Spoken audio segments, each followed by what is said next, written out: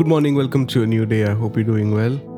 I want to share a word with you that I believe will encourage you and will shift your perspective to Christ as you begin another day in office.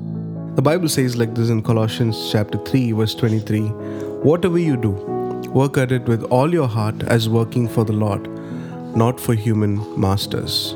Verse 24 says, "Since you know that you will receive an inheritance from the Lord as a reward, it is the Lord Christ you are serving."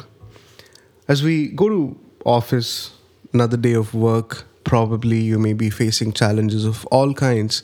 Here's what you must remember, that the work you are doing, you must do it as if you're doing it for the Lord.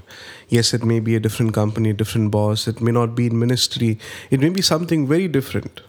Maybe you didn't want to be in that field, but you are there doing those things that do not keep you happy or make you happy or is not taking you towards your life goals. Whatever it is, if you have an opportunity to do some work, do it as if you're doing it for the Lord. Because if you think about the Christian doctrine of work, there is a responsibility on every human being to work. And they must work because if they work, the world moves forward. It's not that, they are shouldering the responsibility of the whole world on them, but rather it is a godly system that takes people towards progress. It's a godly system that keeps the society stable. It's a godly system that keeps families together. So working is an important aspect. So sometimes we may get caught up in this thing that I don't like my job, I don't like my boss, I don't like my colleagues, or maybe this is not what I want to do in my life. But can I encourage you? Look beyond all that and tell yourself that I'm going to do it no matter how I feel today, because I'm called to work as if I'm working for the Lord.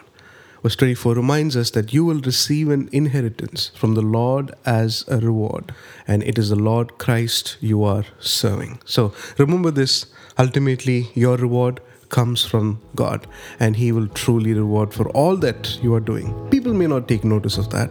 Your boss may not see it, but God takes notice. Let's pray. Father, as we begin this day, we pray that you help us gain the right perspective about work.